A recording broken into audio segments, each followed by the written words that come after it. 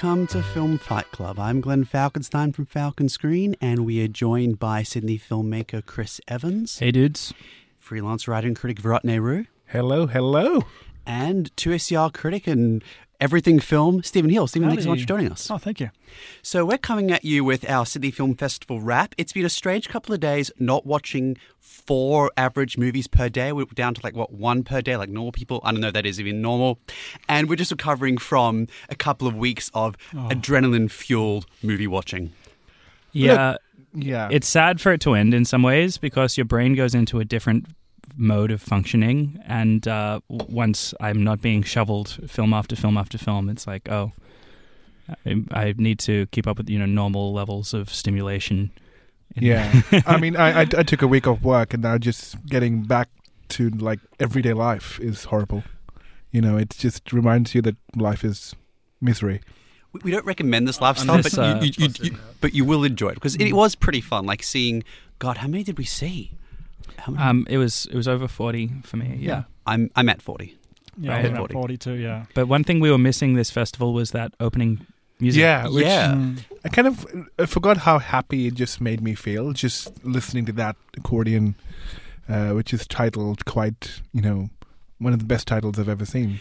So it's Nose Job. It's a great track. We did miss it. We're glad we can bring it to you tonight in Film Fight Club because we are doing our Sydney Film Festival wrap. We'll be talking about some of the themes and trends of this festival, some of our favourites, some of our takeaways, some stuff that will be coming into general release soon. And also soon, Portrait of a Lady on Fire, the last film some of us caught at the festival, and one of my very, very favourites. We caught it the other night with, of all people, George Miller. George Miller was in the audience and sat next to us and we had a great chat and he loved it too. And that's what film festivals are all about. Yeah, we're kind of famous like that, George Miller. We just hang with the dudes kind of thing. Yeah, okay. We do that. It's not pretty major. But first, we are here to talk about the big news of the closing night. We're not just here to name drop celebrities. No, we're not just here to name drop celebrities. Every year, there's a frustration, whether it be an award or this or that, at most festivals where the best one doesn't always win. And this year, the Sydney Film Prize, as did the Palme d'Or, went to Parasite by Bong Joon-ho. And I was thrilled at this because it was my favourite film of the festival, maybe my favourite film of the year. And while there were many that were up there, certainly many that could merit a prize like this, I'm glad not one that, just in my view, merited, but certainly deserved it. One, he blew away the audience in successive screenings. He's going to blow away audiences when it comes out next week. And I'm so glad I took the Sydney Film Prize. It's just the idea that it is coming out so soon, right after its Cannes premiere and, winning the Sydney Film Festival Prize. That itself is a big coup. So I think just for that, it's fascinating. It's coming out in June 27th? Yeah, next Thursday. Which is fascinating. It's amazing. It's never happened. So it's in keeping with treating it like a Korean film release, where the releases tend to be more in line with the Korean theatrical release, as opposed to the way something like Burning was held last year, where it was a year almost between when it played at Sydney Film Festival and when it was released in mainstream cinemas, which is also a year after it played in Korea. I was surprised to see Parasite win, especially given that it's just won pretty much the biggest prize that a non-American film can potentially win on the international film circuit. But it's a crowd pleaser. You could easily make the argument that it's the strongest film in the competition, so I guess I'm not too surprised. Yeah, I agree with Chris. I was surprised, not because the quality of the film, it's a fantastic film, but because it already won probably the biggest prize outside of, probably in all of film. So I think it was interesting to hear Bong Joon-ho. Yeah, well, it was interesting to hear Bong Joon-ho's thoughts when he actually won the prize and he realized the prize money. And he's like, what are you going to do with it? He said, I'm going to buy a lot of DVDs. So it's interesting to see that kind of this prize going to a cinephile who's someone who actually loves films that much. He gave a very sweet, modest speech, and which was mirrored some of his brilliant and acerbic comments also at the talk earlier that day. We do encourage folks to seek it out. We will be reviewing it in more detail on release next Wednesday. However, Virat, just briefly, I think you caught it for the first time. I know we discussed it last Sunday. I know you loved it. And was there a particular takeaway from this that? Well, it's hard not to love this film. It's so funny. I think that's the one thing that strikes you by how incredibly funny it is, because And the genre mashing is fantastic. It just seamlessly goes from a family drama to a thriller to a kind of tragic horror comedy. It's beautiful how it just balances all these expectations and still remains to be such an edge of the seat kind of crowd pleasing narrative. It's funny. It's pretty dark as well. So yeah, it's everything and yet beautiful and really funny. I loved it because I wanted to see a funny film at the festival. So that'll be out next week. We'll be reviewing it in much more detail, as well as doing a spoilers discussion. This is a film, if any, that does merit a spoilers discussion separately. But next, we will be talking about the film we caught the other night, which we really encourage people to seek out, which is Portrait of a Lady on Fire. It is one of the late editions from Cannes. It is from director Céline Sciamma. It is a French film, some of it's in Italian, and it is starring Léon Meillant and Adèle Haenel. It is about a paint sent some hundreds of years ago on a remote stretch of land. It is about a painter who is commissioned, a young woman, to paint a portrait of another young woman who is very reticent to have her portrait painted, who is soon to be married off to some Viennese gentleman whom she has never met, as was very much tradition at that time at that place. And it is about the relationship between these two characters in the course of attempting to create this portrait and a number of others who live on this quite remote place. This is one of my favorite films of the year. It's certainly one of my favorite films of the festival. I'd say second only to Parasite. It is one that is strangely untempered. It has the similar approach to some of the more dramatic sequences it does to some of the more laissez-faire or simple sequences. It has, which doesn't work to some extent in some of the more dramatic moments, but throughout is sublime. It has some of the best use of music I've seen in the film in a long time. It uses music very sparingly. Some of it's a cappella, and the other is a piece of classical music piece by Vivaldi, which they use sparingly and to very profound effect. Furthermore, the lighting in this film, Kubrick made, it wasn't the first time it was done, but in Barry Lyndon, he made lighting by fire and candlelight something that was pursued. I think it was done better here. I don't think I've ever seen it done better here. Look, it's a lot easier to do today than it was in the days of Barry Lyndon, where we were working with quite slow film stock in comparison to any digital sensor. And in order to combat that, Kubrick famously used glasses that had been designed for photographing the moon landings, so he used lenses in order to pick up as much light as he could. These days, it's much less challenging to shoot in very low light. You don't need some kind of amazing ninja lens. You can just suck up as much light as possible. I think the film has a really nice look to it. It's this sort of desaturated, but the Kubrick comparison makes a lot of sense in how it's very tightly controlled. It's very much trying to, I think, mimic some of the compositional approaches you see in painting. Yes, to that point, I think Kubrick also could have done exceptional work, more exceptional did back in the 70s, had he some of the technology available today, to the point of painting. I'm a huge Rembrandt fan. I seek out his exhibitions and paintings wherever I can, and I don't think of it, and this film in style and visually it evokes a lot of Gothic fiction, but like Rembrandt, it's very much a precursor to Gothic fiction. And the way and the images, it is as close as you'll see to some of the Rembrandt paintings, if you're lucky to catch the exhibition at the New South Wales Art Gallery last year, as you might ever see captured on film. It is sublime, it is lush, it is gorgeous, as is the depiction of the story. It is incredibly moving, and I felt... I think I could talk about the emotion and of these characters and how I felt it mirrored on myself as I watched this, but I think also Varad, it had quite an effect on you too. Yeah, look, I just wanted a film where I could cry a lot, and finally I got it at the Sydney Film Festival. I was sad that it was the last film I got to see. This film kind of ticked off all the boxes that seemed to be my weak points.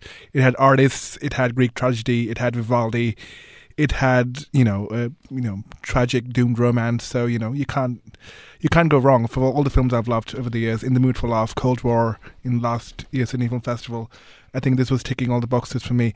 But also, one point which Chris mentioned, which is interesting to bring up, about the control in how the images are actually framed, which a lot of the films this year, in terms of compositional kind of narrative styles, have not worked, because I felt... they were not trying to tell a simple story through what kind of narrative devices and the images they were going to go. This movie is so controlled in a sense because it's telling you the story and how things are unfolding precisely because of the control and how the images come together to tell you that visual narrative as much as, what is going on between the characters. Because a lot of that is unspoken. A lot of the kind of moments that are shared between the protagonists are kind of unspoken moments, and you have to kind of decipher a lot of the kind of unspoken dialogues through the images that come together. So it's very interesting that way, and compositionally, and how the film comes together and what effect it has on you emotionally. I just found this film a little bit plain, to be honest. I found it to be a very conventional, familiar kind of story, and it's, again, as many of the films of this festival have been, told in a very restrained way. And I think at the end of this onslaught of 40 films, most of which were slow and or restrained, I think I was just kind of sick of this approach. I enjoyed this film. I'm not here to tell you that I think it's bad or anything like that, but I almost didn't find that much life in it. Like, it was so studied and precise in the way it had been put together. And the moments that Shyama tries to break away from that in terms of the directorial style really stood out to me, like in a negative way. There's a fantasy sequence midway through the film. That was one of the bits I did not enjoy. Which, talking about the sort of the white. Talking about the sort of image of the white. That's one of these scenes, but I'm more referring to a cappella musical moment, which is so of it's so contrasted with the general style of the film. It's so contemporary in the aesthetic that it's going for. And it's the only element in the film that ever breaks away from this believable portrait of the times. You know, it's bringing in this kind of chanty thing that could basically be a movie trailer moment, and using that as a way of, I guess, depicting love that's transcending the ordinary bounds through which this narrative's being presented. And to me, it was just so calculated in how it tried to make the moment bigger and more special, that it just really drew me out of the film, and it did the opposite of what I think Shyama was going for. I didn't find that, and it was simply the function of that a cappella style and Vivaldi too being music that evoked so strongly different era. If she had recognizable contemporaneous music like Marie Antoinette or some other film had done, or even more subtly so, I feel it would have been the case. But it felt like you were situated in that time. There was nothing... That kind of a cappella, though, I don't know, in this context, like I said, to me it evoked more like contemporary advertising than it did a kind of period thing. It was very much like Game of Thrones is coming to Showtime. You know, like... but then half the reason it was so impactful because there is such sparing music in this film. There's another film, I can't remember which one, during the festival where there is barely any music. And I'm sure there were many films during this festival with barely any music. To the point that... Given the general trends. Actually, Sybil, as an example. And it emphasized the role the music can play practically but also emotionally in this movie. I think that's really well. Another thing I really liked about this, I'm going to quote, I know Lisa Rose, the director of Queer Screen, was at the original screening of this, and I saw a tweet from her, and she made a comment that she really liked this film, and she said, this is a film by a woman who loves women, and I love how some of the more erotic sequences are portrayed in this film. They're sensual, they're not traditionally erotic, they're not leering in any way, and they don't treat the crux of the sequence as nudity. The emphasis of the sequence is nudity, and I really liked how it handled several encounters throughout. I don't think the eroticism really took off except for at a very few select moments. I found it, again, like too tasteful and too restrained. And I don't mean that it needs to be like softcore porn, blue is the warmest color, or leering at the audiences. I just kind of wish I felt a little bit more passion. I maybe didn't feel enough passion in the lead female performance. The Eloise who she's painting, I believed in a lot more. It's interesting because I think I differ from both of you there in the sense where I felt this movie was not even about passion or the actual consummation of passion. It was mostly about expressing inner desire and actually the romantic element of that and maybe the forbiddenness of it, and especially the Greek tragedy, which is referenced with Eurydice and Orpheus. It's a very interesting parallel there about two people who want to be together but can't be together because of the circumstances they find themselves in. So most of the tension in the narrative is in the unspokenness of that parallel where they find themselves in, and they know that they can't have that. And yet, I don't think it's necessarily about the passion, but two people finding who they are, and then getting to express that momentarily before they know it's all going to be over. It's about I think that idea of Orpheus is the important thing, of the idea of the gaze, of the idea of the aestheticism of the aesthete, that is one of the really important driving aspects of this film. It really, I think this is a film that's brimming with looking at ideas of representation, and that's part of what I think is interesting. This is got a very interesting take on the idea of the painter and its social position, but it does it in a really interesting way that a lot of period films have not been able to sort of capture this. And I thought this, the idea of actually being able to encapsulate in this image of beauty, or this image of another person, even understanding a person, is a really fascinating thing that is explored throughout it, psychologically and also through the sort of painterly and the actual drama and the sort of contradiction that if the painter actually creates this perfect image of, or perfect facsimile of another person, that it ends up actually being to the detriment of the person that she actually desires.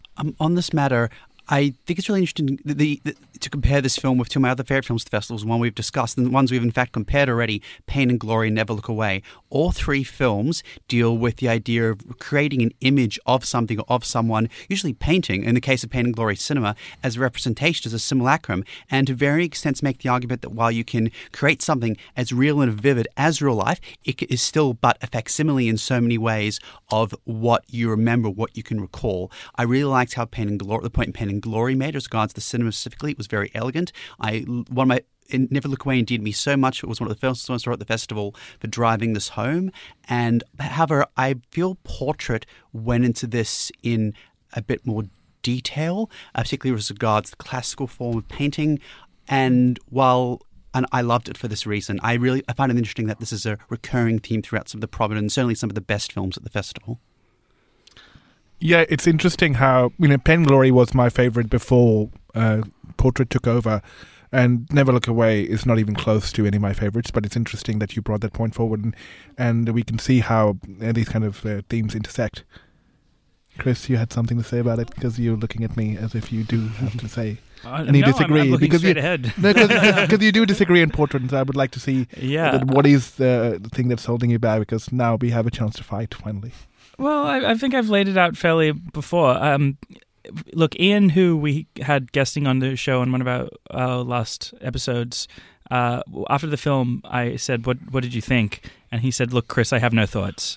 And that's pretty much how I feel at the end of the festival. So I don't think that I can give the elaborate response that you might hope for. But I think just the general scope of this story of I have to paint you before you, I have to finish the portrait before you're sent away forever in a week, and we'll never be able to get to see each other again, and class is holding us back, and there's desire, and it's repressed, and it comes out, and it's also tasteful. It just, to me, something felt overly studied and familiar about this film. And I did find it moving towards the end. But not as much as I feel like I would if the emotion on the screen had become more than flat for me.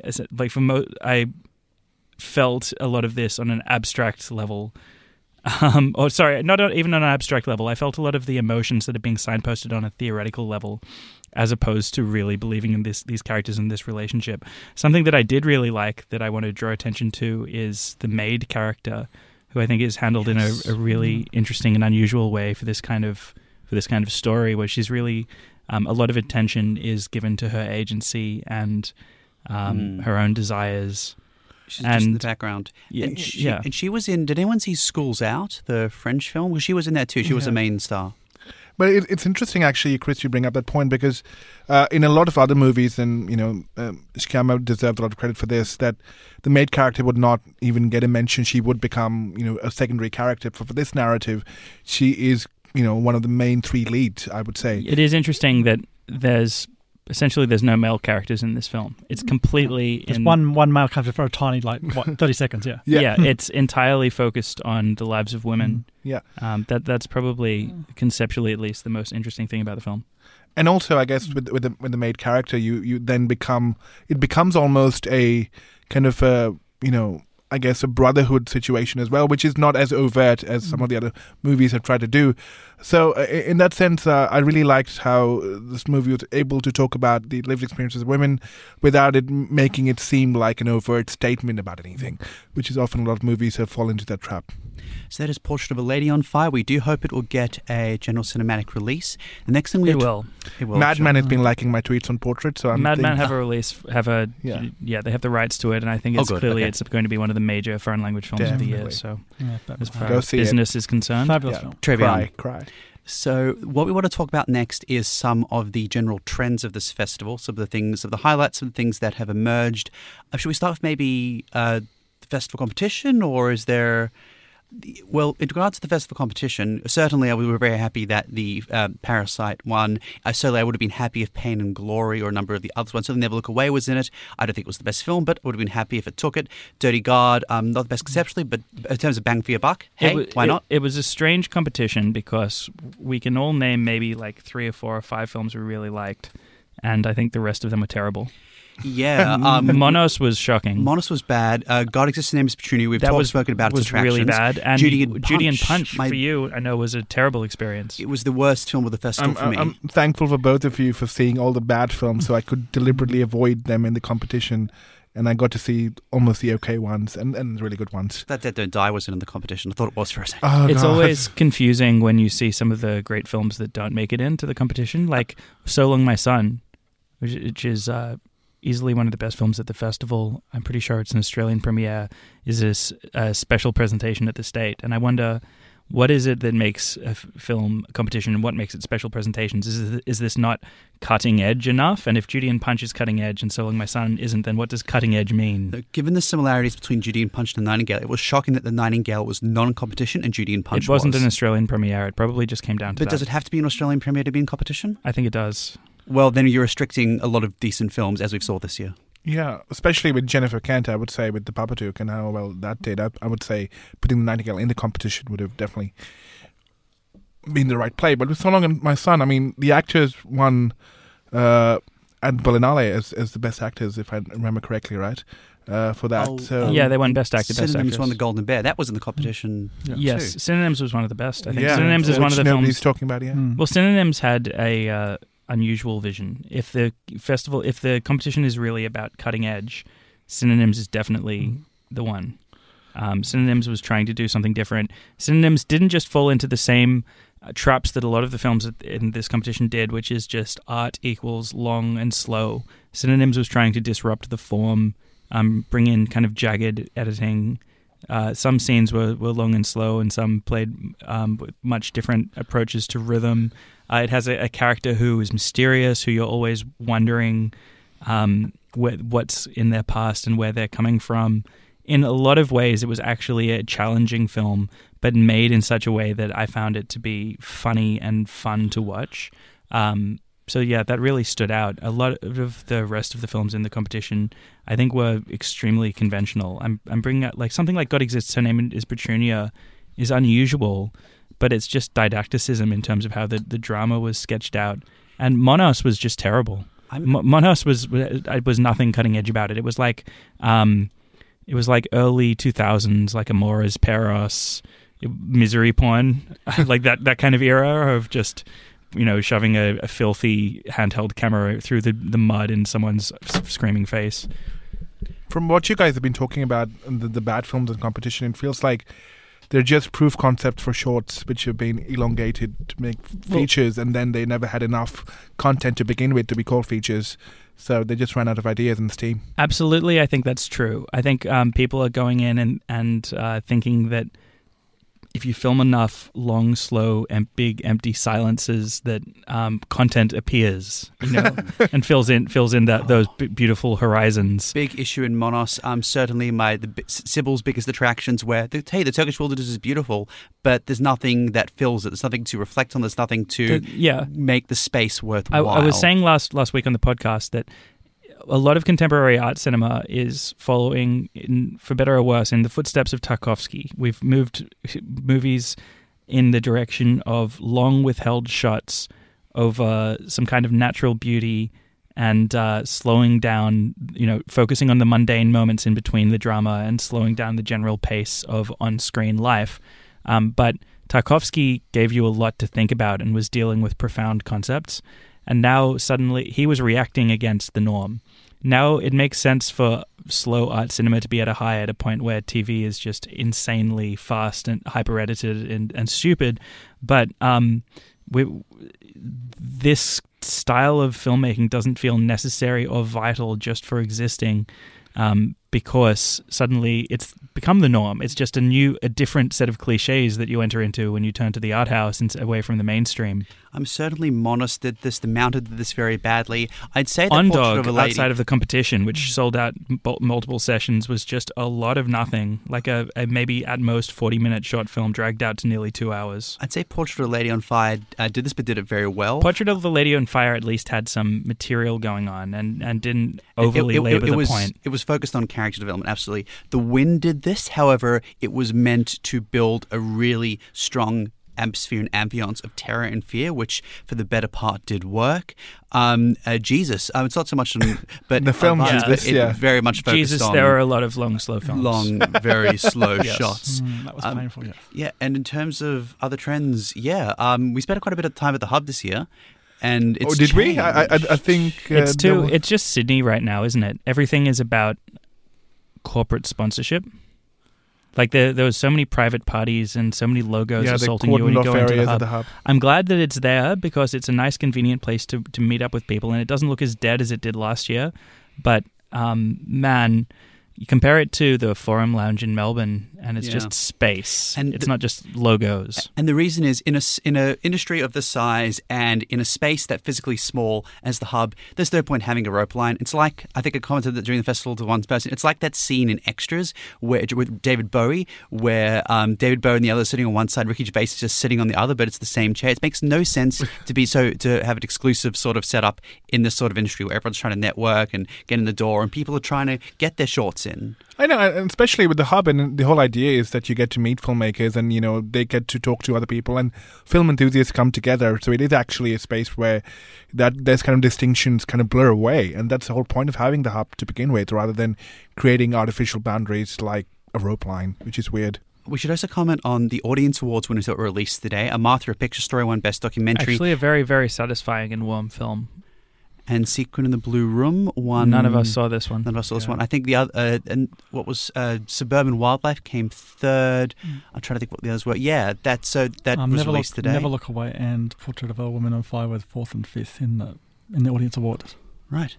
So the audience kind of knows what's good, which is not the too audience is very much for the micro-budget afters student films. Clearly, number 1, Sequin in a Blue Room, and number 3, Suburban Wildlife. God, I wish I'd seen. I wish I'd seen them. So yeah, I mean, we get to go on to talk on the podcast in some more detail about some of the heavier trends and some of what we've seen at the festival this year. We've talked about some of the stylistic trends. Certainly, we hope that there are less just long shots for no reason. Jennifer Kent came in and showed us how it was done with the Nightingale. I feel beautiful shots of the Tasmanian wilderness there, which, like the Wind, created an ambience of terror, but also served a point as it settled on the environment. It's weird because even the supposedly better edited films of where things are supposed to be happening, something like Porumbo's The Whistlers, also suffered from this kind of slump where, nothing happened for periods of time, and you kind of like, this is supposed to be a quite a fast-paced sort of dark thriller and black comic thriller kind of thing, and still you kind of struggled to actually get to a point, and there were a lot of scenes where people were just driving in and out of things. So congratulations to the festival on having us and having a record turnout. And we do, and I know that it's going to be touring around different parts of the state. Newcastle, my hometown's next, and then there's going to be a few others in and around the place. So this has been Glenn Falkenstein, Chris Evans-Ratneru, and Stephen Hill. Have a wonderful night. If you're listening to the podcast, stay tuned. Otherwise, stay tuned for the Sonic Assassin. Enjoy movies. Good night.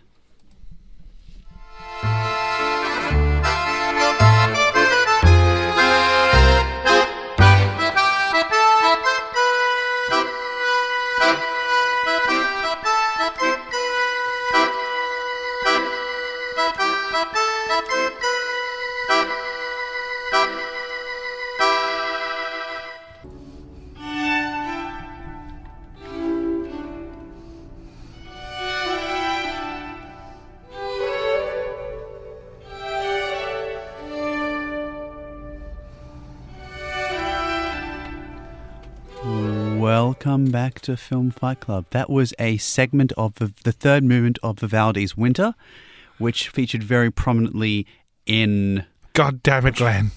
God damn it. The tears.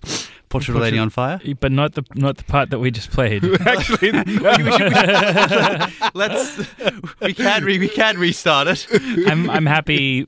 I'm happy to go with the flow. Have to go with the flow, yeah, because we are. That was not the prominent segment of it, but as Chris says, everything is not about controlled emotion. We're just trying to hang loose, and everything is raw and free flowing. Everything is raw. But I've been listening to Thousand on Spotify, so I encourage you to do seek it out as you generally listen Vivaldi. to Vivaldi on Spotify. Can I just say, since we opened and closed the previous preceding radio episode with the Sydney Film Festival theme music, and what a strange difference it makes not hearing that as the entry into every film this festival. Yeah. It's just a charm to it. It's just the natural old school, old timey, lovely charm to it, which is the type of vibe the festival has always had naturally. But it should be going for. However, the piece is also extremely annoying, especially when you're hearing it more than 30 times in 11 days. But the thing is, it just became part of the charm, like with The Descent into Madness. Okay, here we go again. I've just watched 4 movies. Let's see if I can even pay attention to the sights and sounds before me, starting just in a minute. But until then, but the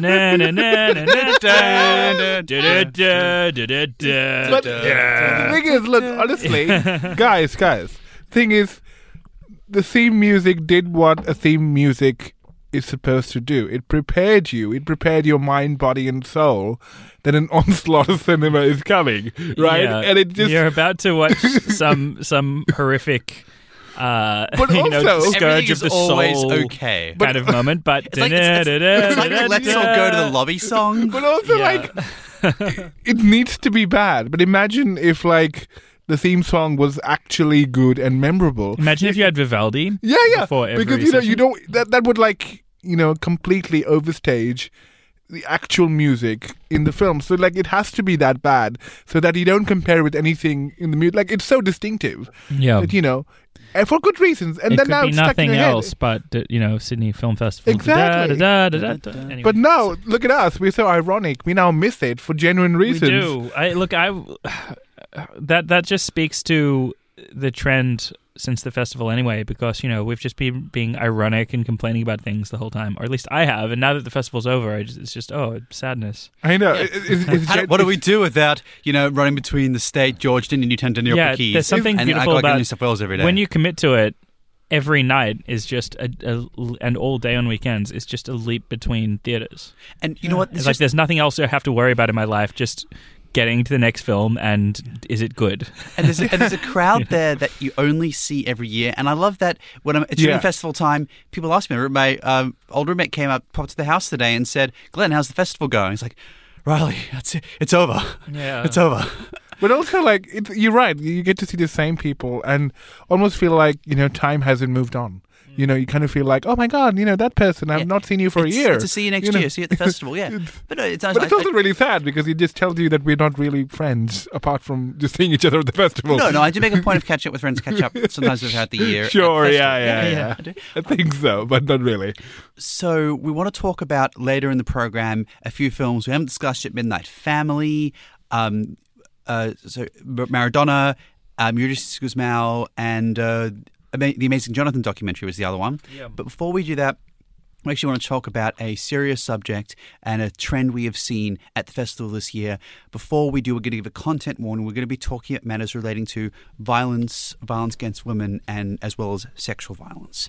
Now, what we have noticed is that a very prominent trend, certainly in almost half the films I've seen, is that they have had these elements in them. We have discussed that in the past in relation to a few films prominently, Judine Punch, The Nightingale, The Whistlers. Certainly it has been a prominent media story, the reaction to The Nightingale throughout this festival.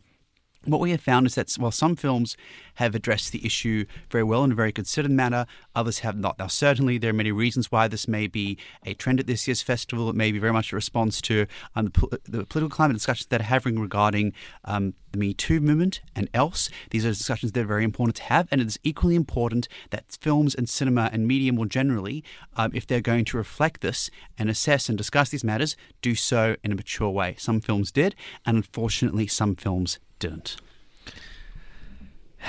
Yeah, it did become wearying. I wondered how much of it was because of the curatorial decision by the festival, and how much of this was due to the zeitgeist and that affecting not just people at the selection phase, but at the phases of production where people receive grants or not. That stories that deal with matters of violence against women, given the position we are, where feminism is extremely visible in the culture, are more likely to get funding. To go a little bit broader, I would say that a trend we saw in a lot of the films was not just depiction of sexual assault or violence against women, but about holding authority to count over violence that they've committed. The Nightingale, certainly, that was very much the thrust of the story there.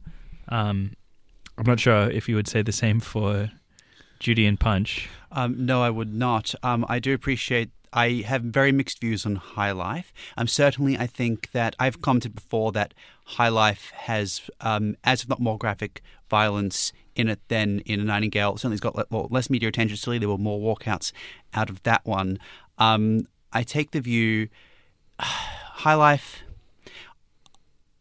It was, and actually, I'll note this too, and to talk about the more broadly, most of the violence that we've seen depicted in these films, as is very tragically the case in real life, is men inflicting violence upon women. However, there are a number of films, including Sybil and High Life, and a few more, where it also depicted violence by women against women as well. There are a few films that cover this as well, which is also a very, very important subject. To the point Chris made about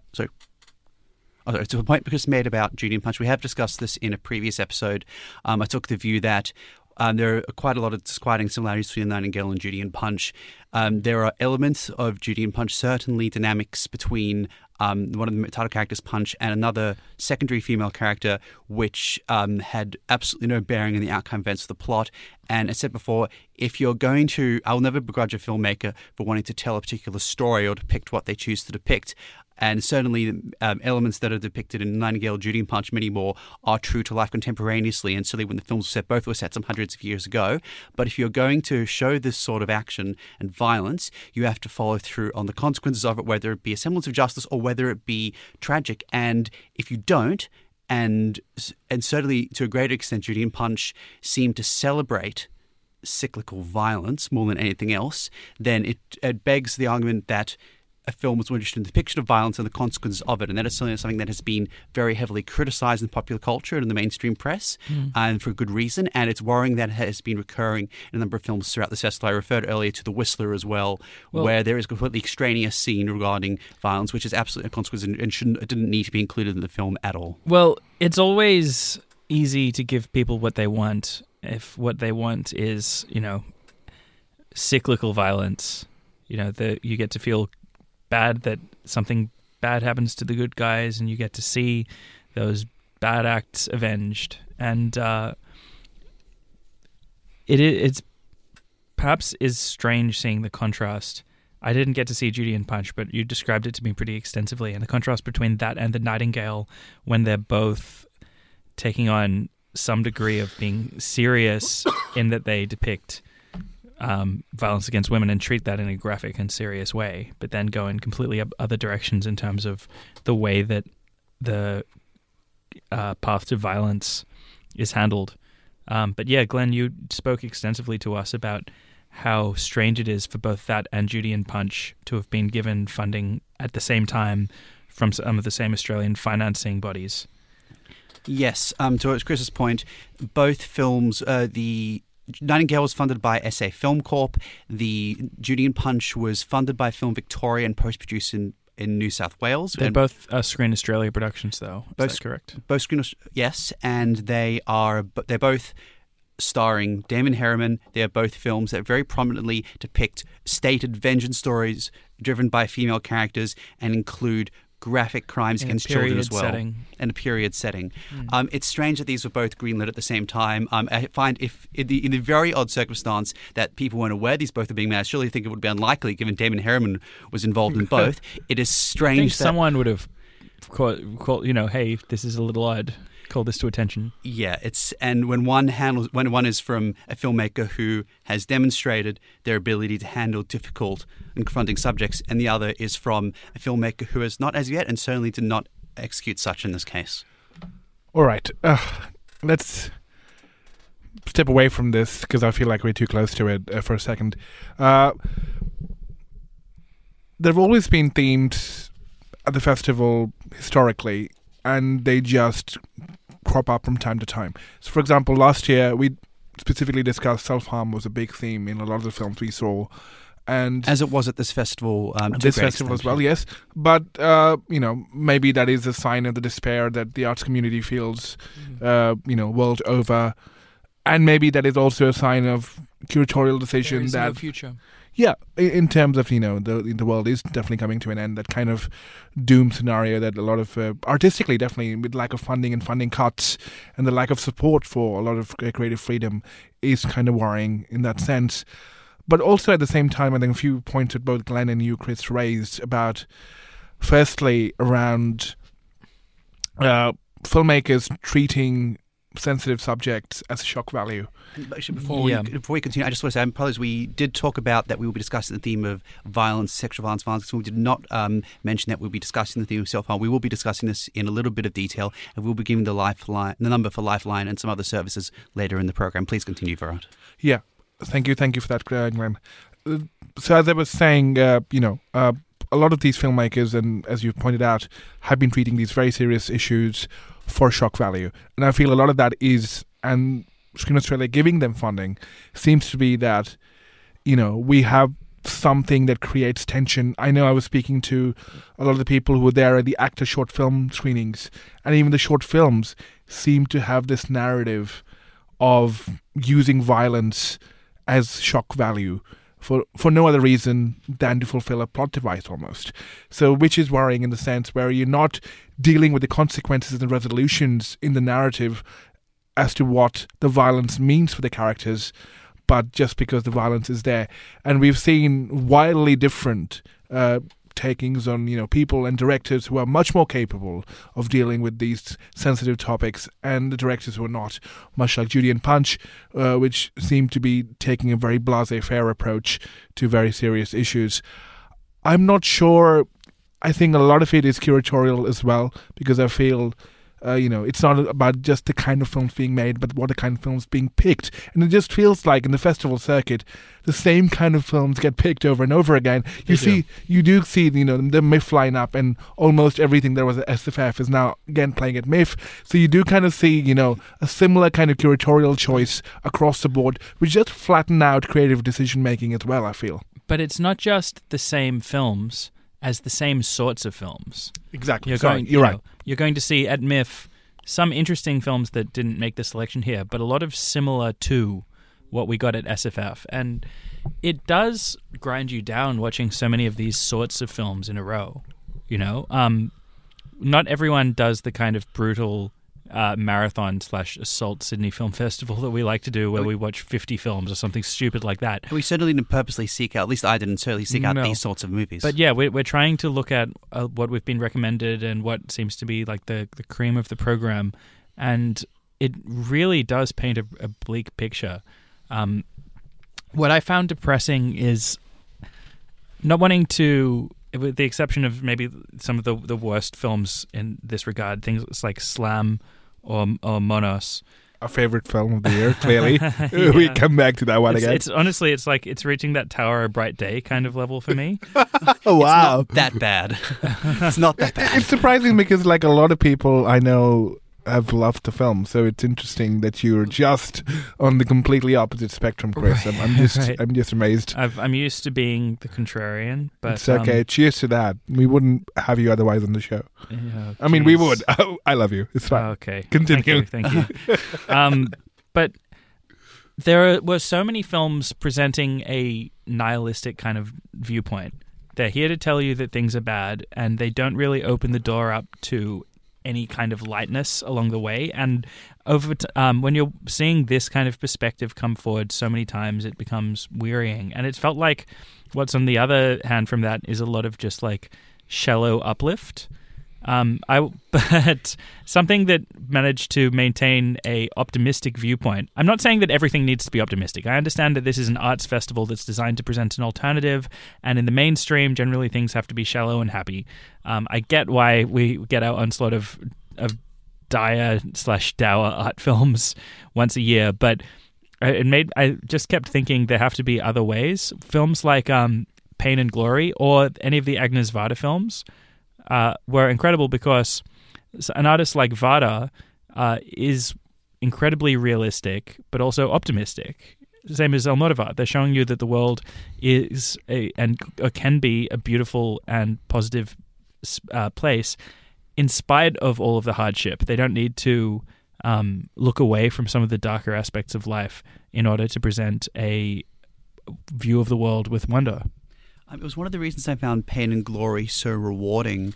One of the films I referred to earlier, which does depict the matter of violence very strongly, is Sybil. I do feel the ending was rushed, though I do feel it's still and try to be a little too optimistic than necessary, or than necessary fit in the story. I felt the same about Dirty God, which was about to get to, because Dirty God goes to your point perfectly. It's a film that is very bleak in its outlook, at least at the outset, but then I think very departs from its tone and tries to shoe in a happy ending, which doesn't work. It doesn't feel. I mean, it feels nice enough, but the more you think about it, it just doesn't follow from what we've been sold beforehand.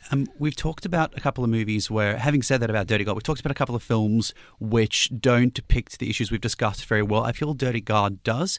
I asked Sasha Pollock and Vicky Knight about this interview, which is on the 2SCR page and on Falcon Screen, and I said it's very interesting how the perpetrator, the abuser, is depicted in this film. You see them for a very short time, and you see them in asides in some flashback and fantastical type sequences.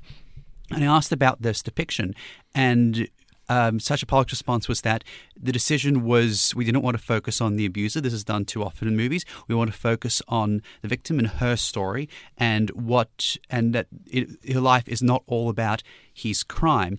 I felt it's a very good film. I thought it was very mature and dedicated and considered way to handling this sort of issue. Certainly you don't, as this film demonstrated, there's no flashback sequence to the horrific event. You don't need, while there is violence against the Vicky Knight's character in this film, you don't need to depict graphic, violent acts necessarily to maturely discuss matters of violence. You can if you choose to. This film chose not to. It's not and the it only handled approach. it very well. Yeah, you can make something much more interesting, even painful in depicting the scars these kinds of incidents leave. I mean, it's not a direct comparison, but saying that now, I'm thinking of So Long My Son, which is a film about essentially multiple moments of trauma in a couple's life. It's relating to the death of their child and also their inability to conceive again because of sterilization following the one-child policy. And that film almost kept the traumatic moments in the background and instead tried to focus on a large-scale time-lapse almost of this couple's life so that you could see the impact that these events had had. And you realize that drama isn't necessarily in the most heavy-hitting, the most shocking, the most splashy way of depicting difficult material, because that can easily tip into the realm of exploitation. Or gratuity. Or gratuity, exactly. It's an interesting point you raise about drama being, in the more kind of nuanced and solid moments, and especially about keeping trauma in the background, because I feel Dorian B did that really well, and even When Tomatoes Met Wagner did that really well. These two movies which are in some sense completely nihilistic because they don't really give you much hope. But in the same sense, while you're on this journey with these characters, it is depicted and the tone is very hopeful. And it's not something that you otherwise kind of feel because the overall premise feels kind of deflating, but the way it's told feels uplifting. I wanted to see more celebrations of humanity and people's potential. The people's potential to see the world in a positive way. But you can do this in a very shallow way, but it doesn't have to be a shallow thing to do. I think cinema has always been about a large focus of what people have accomplished with cinema has been about showing us different ways to look at things. I think maybe there was a lack of films. I guess Never Look Away would be a film that is doing what I'm talking about, but that are trying to show you like ways of looking at things from a mind-expanding perspective that bring happiness and bring meaning and purpose that might not otherwise be in the life. And Pain and Glory. Pain and Glory is doing that and as well. And Portrait of a Lady on Fire. Yes, Herzog Meeting Gorbachev? Meeting Gorbachev. I missed it. How was it? Yeah, actually, now that you're talking about it, it's coming back to me because I saw it so early on that, he is such a fanboy. It's literally him meeting an idol. Right. Whereas, you kind of know that Gorbachev is, his view of the world and his view of, the Soviet Union is not, and what he's meant for a lot of people is not very positive. So once again, a very nihilistic kind of premise, but the way Herzog is treating his subject is a very positive celebration of the human experience and him kind of meeting, fanboying for his idol almost.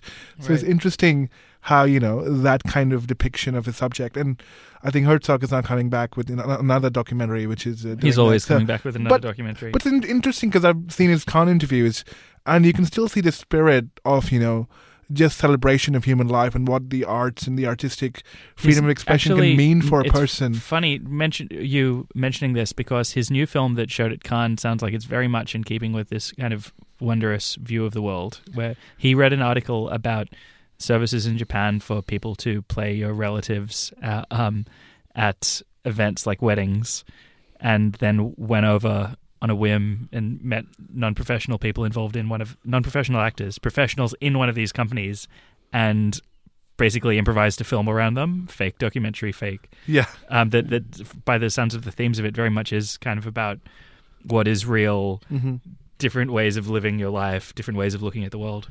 And somebody has to be out there exploring these kinds of things because it's when you've, like I've said, these trends are more apparent to people like us than they would be to most people going to the festival because we've just watched a ridiculous number of films.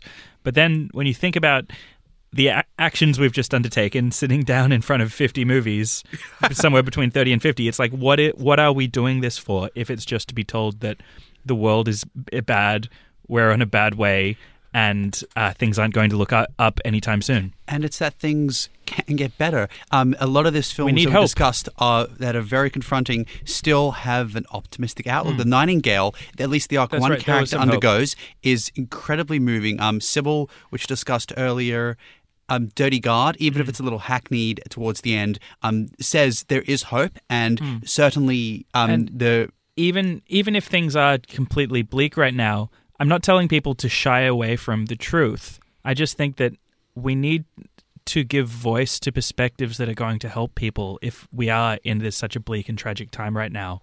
I think that's one of the social value, one of the main ways that art is socially valuable is that it can give that to people and it can show people hope and it can show people different perspectives.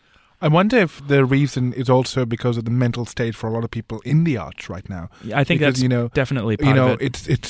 It's underpaid, it's undervalued.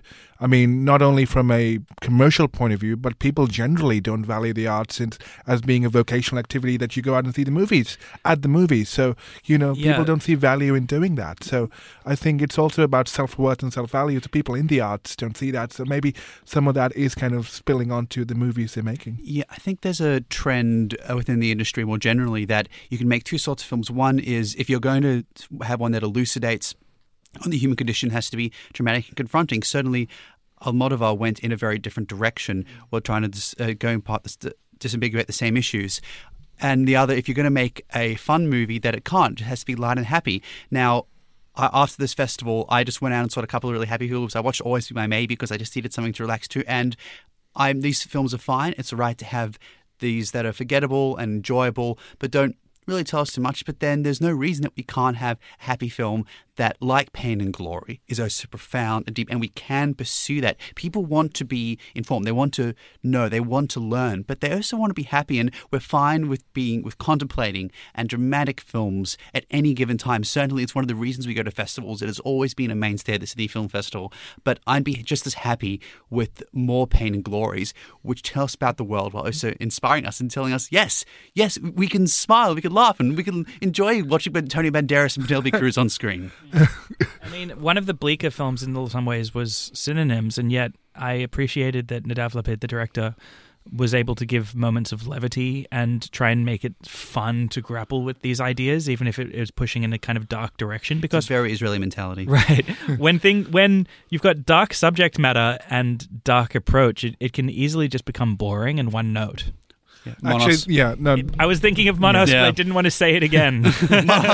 Monotone Honestly, Synonyms is one film that, Glenn, I really wish that you would have seen, because more than us, I think from an Israeli cultural perspective, you would have connected with the tone a lot more. Especially one scene that we're thinking of. You're thinking of the same scene in the train with, I think... Yeah, because when that happened... I was just, sitting in awe and kind of in wonder almost at what is unfolding on screen. But I think you would just relate with that so well because of how the national anthem is used in that scene. It's spectacular.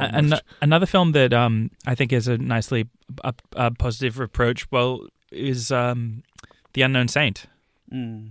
And I do want to go and talk about this. I should just note, I know you were both at the session. I really wanted to come. The only reason I didn't, and I said this to Chris on the day, was I just seen the Screen Australia double I referred to earlier, and I was not in the mood for a film. Yeah. Even when Glenn came out of The Nightingale early in the festival, it was just, oh God, I need a drink, because earlier that day he had seen Judy and Punch. So it was, and The Mountain. Oh, yeah, wow. yeah. I remember a day of depression and with a sandwich of where the bread is stale. The bread is well, the filling is. The filling is stale and the bread is just abuse of women, if I can make a terrible mixed metaphor. Yeah, it's a nice breadstick. Handle what I knew was going to be a drama. Glenn could not handle. I remember we had to go and have some mulled wine after our first night at the Sydney Film Festival. That was just a bad movie, to be fair. That wasn't but it was a precursor of things to come with Hugh Bowe's last short, which is incredibly depressing and had no semblance of any uplifting. For listeners, we're referring to Ghost Town Anthology, which was the which was preceded by Hugh Bowe's short, The Man in the Well. He made The Elephant Sitting Still last year, which made us sit still for a long time. 4 hours of depression to tell us some bleak news about life on planet Earth. Which is like, it doesn't get better. So I didn't need to wait 4 hours to find that out. I would say even Satan Tango was at least somewhat more uplifting than that. Satan Tango has at least some aspects of comedy to it. Which there's this great saying that you'd be a poor magician to keep the audience in the dark for 2 hours, and Well, this is 7.5 hours. Laugh. We're about to talk about magician soon. But I did like, going back to your point about The Unknown Saint, this was a great moment of levity. I thought my moment of levity would be earlier than that with The Dead Don't Die, and it wasn't, because it wasn't very good. This, though, the best African film I saw at the festival. This film presented a moral viewpoint without being didactic about it, and it didn't fall into an easy nihilism, which it easily could have with the trajectory of the plot for the lead and the way that things work out in terms of that we're introduced to a character with a mission at the beginning of the film, and the way it plays out is completely unlike what you might expect. It's like an episode of Pinky in the Brain. Yeah, but it. Oh my God! Now I'm missing out, and I want to see this movie. Right, but it finds. Damn you, Glenn! It finds warmth in people's strangeness, and all the. It's not just about tarnishing people, even though it obviously has a moral perspective and it has people who have more and less noble agendas. it's not a film about trashing people, nor is it about bemoaning the sorry state of the world. And this film is criticizing people's materialism and their approach to spirituality, but man, does it do so in a less heavy-handed and ultimately more interesting and thought-provoking way than The Dead Don't Die, which goes on these tangent rants about materialism, which are just boring, because if we hadn't heard them all before in the context of a zombie movie already, maybe they would have had some value to them, but it was essentially Jim Jarmusch doing a lesser redo of the gags that were already in George Romero movies. We've seen it just too much ad infinitum, and then referencing George Romero as well. It was such a shrug. Explicitly. The problem with this movie, what's going to Dead Don't Die, is that the genre zombie comedy and parodies come genre unto itself. This does nothing new with the form. That's right. On the matter of The Unknown Saint, the two things I really liked about this film, it has a lot of pathetic characters, none of whom it ridicules. It's an important distinction. It doesn't actually play them for laughs. It plays the situation for laughs. And you could enjoy the moral point it makes, I didn't take so many moral points away with this, unlike Chris, but I just enjoyed it purely as a strange heist movie where nothing goes to plan and it's simply hilarious. And like I said it last week too, I just love the world building in this. It's a village where it's very small, but you get to know every dynamic they're in, and I appreciated that it situated us in such a well-constructed and really colourful environment. It's very much like, I was referencing Kaurismäki previously, but it's very much like a film like Le Havre, where you get to know all the people in this little environment and see how they interact, and the narrative kind of gradually curls its way through this interesting enmeshed group of people and their quirks. But part of the reason I thought of The Dead Don't Die with what we were talking about before is it epitomizes this idea of we're all doomed and whatever, nihilism.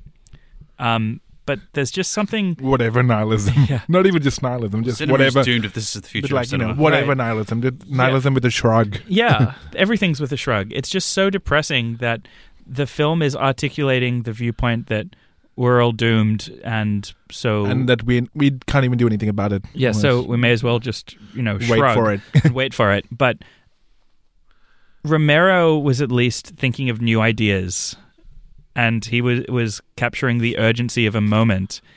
This is using ideas that have been well and truly recycled, so that it itself feels like a shrug. Like I can't even be bothered to think of new ideas. You're shrugging off the shrug. Yeah. There's with the exception of, I know you disagree on the Tilda Swinton character, but she is something distinct, and there's nothing else in this movie that is distinct. I mentioned when we were talking about it last week that it really reminded me of the most recent season of Twin Peaks in a few aspects. One, Jarmusch has always done deadpan, but this particular strange dead-aired deadpan and very almost monotone acting performances and the weird little interludes and the long lingering nature photography in between, and the way that characters like Tilda Swinton's character just pop up in the narrative and then intersect with it briefly and then vanish instead of literally vanish randomly. Yeah, but a lot of character threads do this. They just pop up. They're not real. We don't really need to see them. It's just kind of stream of consciousness.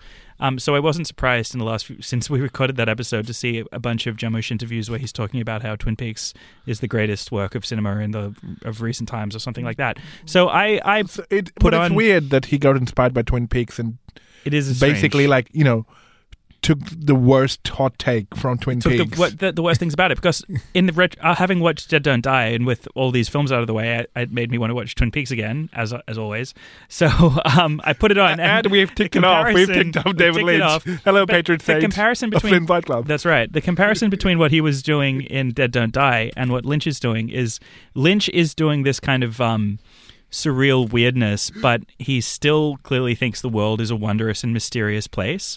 So to see this kind of stilted, strange Lynchian approach combined with just hipster irony, it just makes the whole thing feel like, oh, kill me. Yeah. Like, I mean, Kyle MacLachlan is showing like wonder at the world around him, and he's surrounded by all these weird characters. Even his sort of acting performances are not, if anything, they don't lack energy. If anything, they have too much energy. Right. And it's weird. Yeah, this was just a movie about like there was no love between the characters. They didn't really care about anything. They were basically cardboard cutouts walking around waiting to die, and who can who has time for that? It's just a matter of, if we don't have anything to do, let's throw something meta in. And there is too much meta in this film, whether it comes down to the Caleb Landry Jones character or the line about Jim Jarmusch in the script. Sure, Bill Murray made a gag out of that. Adam Driver couldn't, and it was Adam too Driver much. really didn't seem like he knew what to do in this. Yeah. Oh, I don't think he was given any direction. He was just told, "You're Adam Driver. We saw Logan Lucky. Do your shtick. You'll be fine." But Bill no- Murray can pull that off. Tilda Swinton can pull that off. Tom Waits can pull it off. But Adam Driver, without the direction experience of any of those performers, did not. It just, the whole film is lazy. There is nothing Super lazy. that is either new or which says we are trying to create something. We're just trying to create a pastiche and the crux of all these all these zombie parodies, but it's just a pale imitation. Yeah, I don't of what's know. come I mean, before. what attracted a guy as creative as Jim Jarmusch to something like this? I mean, there is a gag about Star Wars in the movie, and that was fine. both Jarmusch and the cast have admitted that, Adam Driver's frustration was he wanted people to see Star Wars at least, and none of the cast were like, nah, I'm not interested, not going to watch Star Wars. But they still made a gag about it. So it's interesting that, So Jarmusch never watched. yeah, And or he's like, that "But you he's should not actually watch. I'm in Yeah, this. yeah. I'm in So this big movie, guys. Exactly. So I Adam play Driver's- Kylo Ren, the new Darth Vader. Exactly. Come on, So I can. He's that's sounding not- like Castor Troy. I can do the peach for hours. I'm gonna take my face off. God, Troy, indeed. One of yours, Sean? Oh my God! Like, Oh God. we should have just have a face-off marathon. Actually, no. We Did did you do the all-night lovin', cinema lovin'? I considered it. I Would that ultimately have had a change in the But mood? look, I just thought if that's one of those things where it's like, it's a great idea on paper, but there's a reason why midnight movies are midnight movies. Like your brain isn't necessarily up for something challenging, and in the realm of the senses, Yeah, playing and it. Eraserhead. Like, Era- what I mean, a double. Eraserhead as a midnight movie, I can see because it's just weird and it feels creepy, like it should play in the middle of the night, and there's not a lot of plot going on. It's just moods to sink into. You need some help of some, third party. You may, but then there's a suddenly in the realm of the senses, a hardcore art movie playing at 12 a.m. and the festival involves cramming a lot of movies together. So to see for a lot of people, so to see 4 in a row overnight, and only probably Eraserhead and the John Waters film Female Trouble, I think really sounded like the kind of trash movies you should 5 program. hours in between. I guess Yeah. MIF really got it right with the Cageathon last year, so they knew the kind of Ended on dynamic. Con Air? I don't know. Yeah. But at least still Nicolas Cage, like his It's going kind to of be energy, like light, and his it'll energy pull you is something through. that you can can do a Midnight Madness because it technically is Like, madness. imagine if they did an all-night Satan Tango, like from Oh my God. midnight till I would- 7 like, a.m. that would be nihilistic. Like, I would actually want to Yeah. come out of that movie, and I can see that why the world would have no hope and whatever Yeah. coming out of that sensation. But Oh my God! yeah, that What have you like? I wanted to do that all-night movie madness, but Cinema Lovin' or whatever they call Cinema it. Lovin'. God, what a name! What did they do that night? I went to Fresh Flicks. I did my one non-festival thing. I went to Fresh Flicks, which was really after Akasha, and that was really Yeah, good. but I just thought after I would have seen 5 films that day, and then I would have had to watch 4 more in a row overnight. And we were doing. I just think like. You would be ready for any Sunday movies. We would have missed The Nightingale. Yeah, and your brain, I think, would just be dead. The attempt to try and keep up with this information, Resuscitate, on like you're just resuscitate. recovering from a mammoth 3-hour film. With like I've never seen it. Oh, Lucky Man! I've heard it's great. But to then soldier on after a 10-minute break for another film, and it's 5 a.m. Oh yeah, No way. I did out of day films after an all nighter recently. When it was the Champions League final, but that was preceded by the Ramadan markets and Mario Kart. Whereas watching more films preceding that, it's just way too much. I It's too much. don't believe it. You ran away from Tokyo's Vampire Hotel, and But anyway. Just gotta keep bringing it up every couple Yeah, of I did. weeks. Yeah, I did. And I went to the Ramadan markets instead, and it was amazing. Wouldn't the All Night Cine Lovin' have? I guess to get any kind of event like this going in Sydney, you have to tie it to the Sydney Film Festival and the big logo. You could do it with the Underground Film Festival. Totally, it makes sense for the Sydney Underground. I would do it in some other long weekend. It's a different time of the year. yeah. But Yeah, also, it's strange- the it's- curators at the Sydney Underground Film Festival are more likely to understand that madness dynamic than, It was definitely And strange. you know what, The program they is- did it was with sort of the marketed like breakfast trash. cereal morning thing. Actually, interesting on that point. This. I remember seeing this in the program when it started, but it completely slipped my mind. There were 2 animation short sessions, one regular and one adult, which screened at night at Dandy Newtown. I don't know if anyone went to see this. Was this in but Sydney it's Film at the Fest? Sydney Film Festival, and it Wow. was identical to a program, or seemingly identical to the program run by the Sydney Underground Film Festival, where they program morning animation like Scooby Doo, and later adult animation, which was much more R-rated stuff. What do you mean? Scooby-Doo is definitely adult. What are you talking about, Glenn? Okay, I love Scooby-Doo. It is. Well, Dennis the Menace is definitely for adults. But yeah, it's curious that in the marketing, at least, they were going exactly what the Underground Film Festival was going for. And they went for this vibe. I'd have a problem with. Certainly, there were a lot of films, The Amazing Jonathan, which we're going to talk about, which work very well at the Underground Film Festival. I appreciate that these films are there, but there is a very different vibe. And if Sydney Film Festival want to build it, that's fine. I just feel they may have to be more careful in the curatorial choices. Well, they're selling more tickets, I guess. So I guess Yeah, that's part of 180,000 or something. 10% of an increase from last year, apparently. It's Oh. massive, and there has been increased funding for the festival too, which is Yeah. big news. And yeah, congratulations on Nishan for securing 4 more years, which is more than any of our prime ministers are getting. That's our political joke of the night. Back to the movies. So Nishan's going for 4 more years. I think so. I think from Here's- what I've read. Oh, I didn't know that. That's fantastic. Good for the Shen. Yeah. Interesting. Oh, good for Nishan. Yeah, he's great. Yeah. Yeah, love Nishan. Yeah. Yeah, he has a pretty eclectic taste in terms of, I'd say, well, not just cinema generally, but South Asian and African cinema. And under also- his stewardship, has seen propulsion and rise during the Sydney Film Festival at SFF. Propulsion, And okay, yeah. Propulsion's the wrong word. It's propulsion. What I'm saying. It's increased. It's increased. There's much more better word. And yeah, I do appreciate that. And there's always been that quality of cinema films we saw this year with The Unknown Saint and Parasite, no less. Yeah, and even and it's interesting to see. Like, he is the face of the Sydney Film Festival, and his ideas about diversity and what kind of programming and the kind of films always pushing from different parts of the world. I mean, you wouldn't get something like Akasha, for example. I don't think would get played at a festival circuit otherwise, apart from Nishan really pushing that together, or something like Sweet Requiem from Nepal, or the Bangladesh film like Saturday Afternoon. These are areas that you don't usually get to see movies from. So it's interesting the Sydney Film Festival can push that. Yeah. But, coming back to some of the more odd choices like The Amazing Jonathan, which I saw quite early on. Should we go on to talk about it? You May guys as saw well. it quite We late. can, but before we go on to talk about it, I want to thank everyone for the discussion we just had and for the ensuing episode. And we have discussed some quite serious issues. And if is someone you want to talk to about any of the issues raised, or if about those themes, certainly we do encourage you to reach out. There are a couple of numbers we're going to provide. One is the 1-800-RESPECT. That number is 1-800-737-732.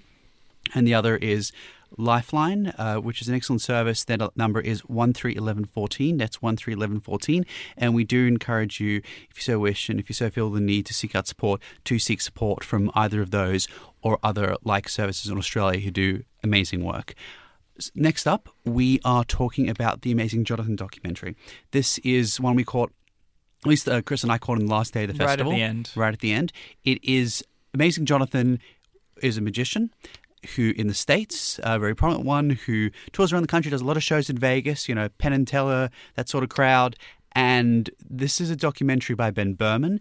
When Ben Berman found out that Amazing Jonathan had not very long to live, and he starts recording a documentary about him, about his life, and about his struggle in what is respectively his last days. This is at least the first act of the documentary. It soon becomes clear that there is more than one documentary crew chronicling Jonathan's life and this story, and at that point the documentary takes a much more meta and reflexive approach, as Berman stated. He's not sure exactly what is going on, but instead of disambiguating Jonathan's life, begins to disambiguate the documentary itself and the environment that has cropped up around the Amazing Jonathan. We mentioned Ben Berman's name because you can't forget Ben Berman. Ben Berman becomes the focus of this documentary more than Ben Berman, more than the Amazing Jonathan himself. I think the reason for this, as Glenn was alluding to, I'll spell it out a little bit more. There are multiple documentaries about Amazing Jonathan being made at the same time, and Ben Berman starts to wonder if he's being pranked because he was not informed by Jonathan, who you get the sense that Jonathan is enjoying screwing with the documentary crews by saying, "Oh, did I not tell you? There's another documentary also being made," and Jonathan decides to prioritize that film over Ben Berman, so Ben Berman feels a little bit thrown and starts to wonder if he's being pranked, and he analyzes his own reasons for pursuing this project, and ultimately it becomes about, in that way, himself, the place he's coming from, the reason why he interpreted Jonathan's actions in the way he did. But the issue is that Ben Berman is not that interesting as screen presence. Amazing Jonathan is. And I get the sense that he's afraid to make a conventional Amazing Jonathan documentary because that he's just been pipped by this other crew making the other film that he wasn't aware of. So the film, and it's this kind of winding revenge story that at the last minute turns on itself. It goes in too many directions, and I think most of them aren't interesting enough. I don't think there's enough material to last a full, 90 minutes here. To the revenge point, I absolutely agree. It reminds me of the one of Louis Theroux's lesser documentaries, which was the one about the Church of Scientology, where he decides How dare you? That was a great documentary. No, it wasn't, because he hangs the whole documentary on him discovering that there's this little piece of road that the church have apparently said it's ours or it's actually public, and he goes and says, no, it's public, I can do what I want. Great, you got him. And this feels just as cheap and just as lazy in terms of the people he goes after. It's like he has a I gotcha moment, but who really cares about the people, about this scenario where he's trying to go, or the individuals? It's like, okay, great, you won, mate. Muzzle, well done. The strangeness of there being two documentaries lasts for a little bit, but the problem is that Ben Berman, in talking, he would probably have been better if he hadn't literally put himself on screen. Oh yeah. If there had been some degree of voiceover explaining himself and explaining why he's making the film in this direction, it could have been better. But he has attempted to survive as a presence on screen, and he doesn't have the charisma, and his moments feel too kind of stilted and too written and too constructed. I understand that he probably felt forced into making the film along these lines because he couldn't follow his original trajectory, but surely there's a more interesting way. It reminds me, I remember we talked last year about the Bill Murray stories, the Tommy Avalone documentary. This is a better film than that, I will say. Well, in that documentary, it is all about the urban legends about Bill Murray and how this documentary filmmaker Tommy Avalone tries to track down Bill and his people who have seen him, washing up dishes or partying at a house or doing whatever. And I remember a comment Chris made at the time, which was, the best thing about this documentary is Bill Murray, and the worst thing is the documentary filmmaker. I feel that actually really applies here. I preferred the Bill Murray stories, and I'm going to say I preferred it because it at least had a clear direction. There was a mystery deduction element to it, and it was also, for the reasons we've discussed and our other things in this podcast, it was just enlivening and uplifting, whereas this is just we're trying to, pinpoint and pin this guy down, and it feels a little... I think it's quite enlivening and quite lively, to be honest, because of the unpredictability of a lot of the actions unfolding. I think the way that it has this strange conflicted approach with its star, and it does change direction, I don't view those as so much problems with the film as much as that the change in direction is to things that are pretty obvious and thus get prolonged on screen for longer than they should be, and that the new direction it finds, it just isn't as interesting or compelling. Like, I'm interested in the story of your death. Isn't that huge a revelation or a scumbag moment for Ben Berman, because we're all interested in the story because of the death. That's the hook of the documentary. It's natural to wonder why people confront death. It doesn't make you a scummy person for using that angle in a documentary about someone going on his last tour. We should contextualize. Someone with a terminal illness going on their last tour is what the film's about. And Ben Berman starts to wonder if he's being exploitative of the guy's death. Well, yeah, I would have he thought. is, yeah. I would have thought this is just like a given.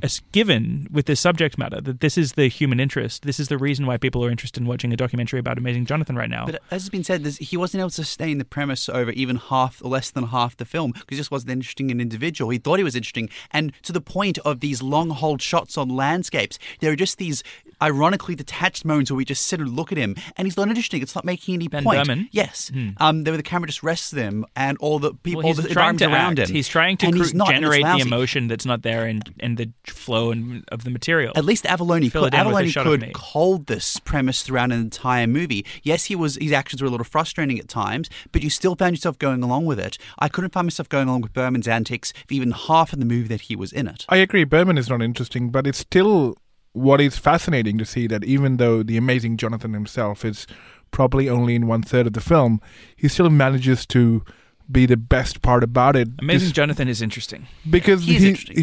he's But you know, he's deliberately obtuse, which is what makes him interesting. But that he is interesting. creates But he, a struggle for the documentary filmmaker. Yeah. which he doesn't unpack especially well. And to use it as an example of comparison where a film does this very well, which is a film that is heavily referenced and a practical part of this movie, the Sixto Rodriguez documentary, which won the Academy Award several years ago, Searching for Sugar Man, which I have a bit of a personal connection to. I love this movie so much. It has the situation where a filmmaker has to make themselves a part of it by virtue of unexpectedly the narrative and what they're investigating shifting halfway through. This is an example of how it's done very well. It was frustrating and a constant reminder to see in this film that they're constantly referencing a documentary filmmaker, a documentary who does it better, and just reminding us, here's how it could have been done had a more proficient filmmaker who actually features, the producer of Searching for Sugar Man features in this movie, been behind the helm, and he wasn't here. That film went with the flow and switched up when they realized, oh, wait, this is what we have to uncover regarding Sixto Rodriguez, and this doesn't. He just tries to pursue an ironic detachment throughout, and he doesn't, which doesn't promote the investment in his character, in his subject, which Searching for Sugar Man so dearly had. I'm probably a bit more positive about it, mainly because the film at least is more open to going in new directions, even though it doesn't really, fare well in a lot of these directions. It at least goes in places which, a lot of the films have been just so plain in their narrative. Approaches. It's rare that you see a documentary about a subject that refuses to cooperate and swerves in terms of what it's. And then the actually documentary themed kind around of midway decides that, hang on, we're not going to, play with your rules and I'm just going to make it up as I go along. And then actually be brave enough to try different things. I'm not saying it succeeds all the time, but still, given the amount of films that I saw, subsequently, which just held to narrative convention, I was at least happy that this tried something different, even though it didn't always succeed. Can I ask, not having seen it, given a subject in the documentary who fails to really get along with the filmmakers, how does it compare to the Steve Bannon documentary which screened The Brink? Honestly, in The Brink, I longed for more confrontation. Chanel pointed out that the best scene in the film, and I would agree with this, when I was describing in the last episode how he's being given softballs all the time. The best episode is when he speaks to a Guardian journalist who actually calls him to task on some of his claims and some of his statements and says, surely you don't really believe that. And you can't believe that. Most of the time, The Brink to me seemed like it was satisfied that people would find Steve Bannon disgusting just by placing a camera on him when he's way too smart and media trained to let an unflattering portrait go out with his blessing and his cooperation. I agree. I mean, with at least The Brink, what's different is I think it's preaching to the converted. It's already, the audience is in on the joke, and most people are going to see that movie already have a preconceived notion of Steve Bannon, so you're not going to change any minds. It's not going to tell you anything different. With The Amazing Jonathan, at least, I mean, you do have a preconceived notion of what Amazing Jonathan is going to be like. You have some kind of an idea already, and given his antics, you already have a perception of him. But I'm actually appreciative of Ben Berman. I can't forget that name now, ever. Actually, no, Ben Berman. Hey, Ben. Really? Yeah. Oh, hello, Ben Berman. You remind me of Ben Sherman, the brand I really like, but, you have a better name. But anyway, hello, Ben. I really appreciated that you at least went ahead and made the movie the way you wanted to make it.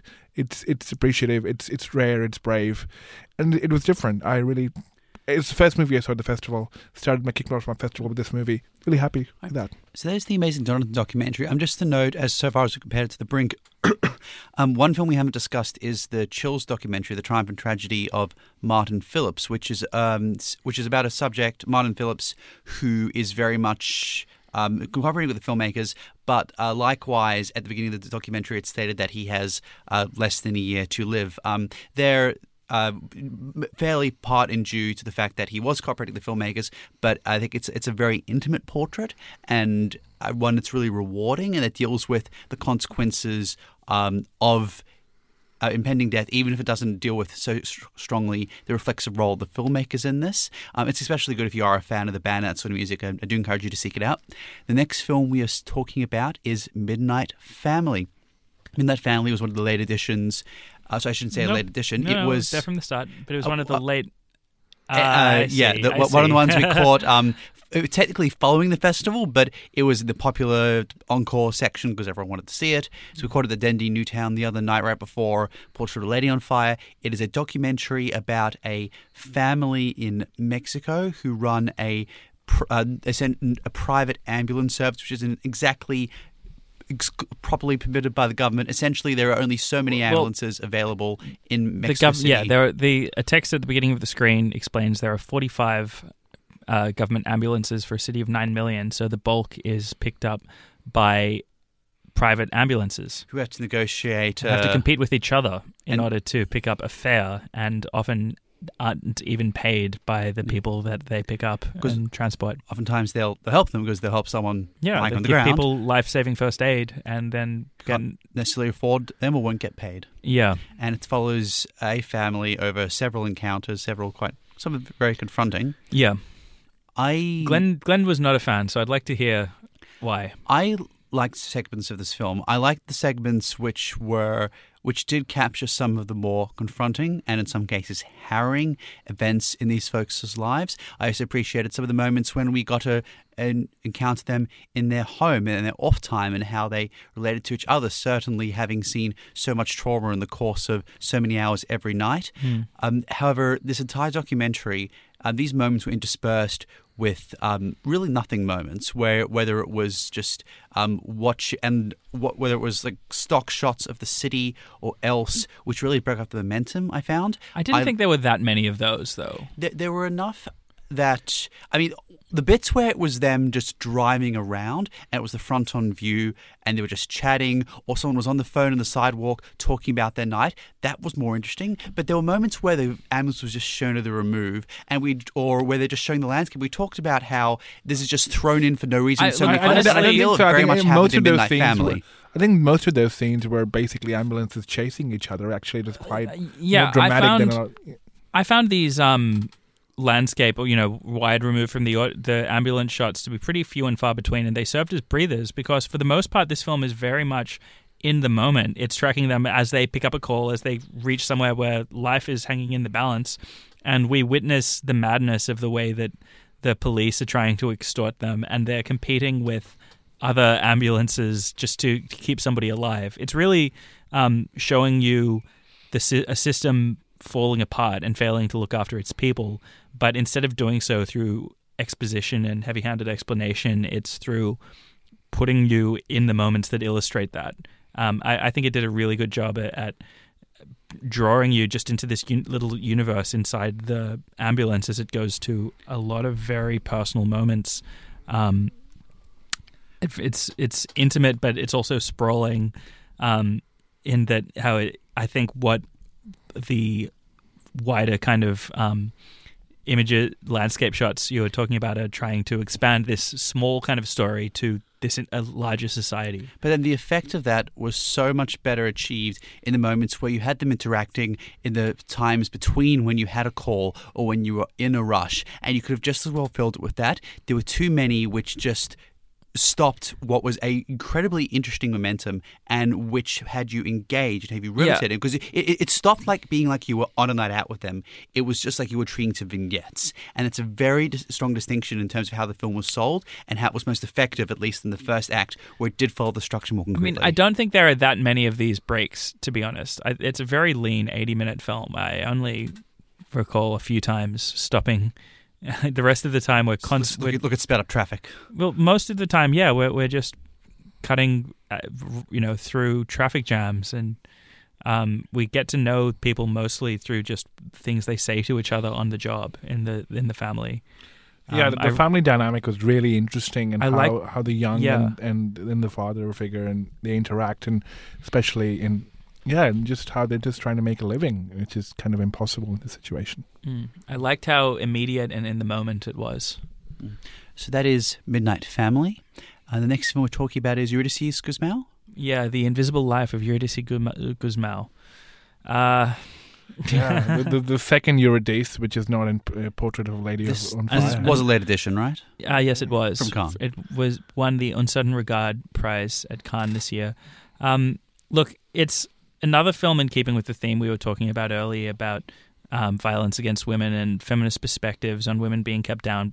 But it comes at this from a very heavy-handed approach where every single guy in the narrative is exaggeratedly stupid.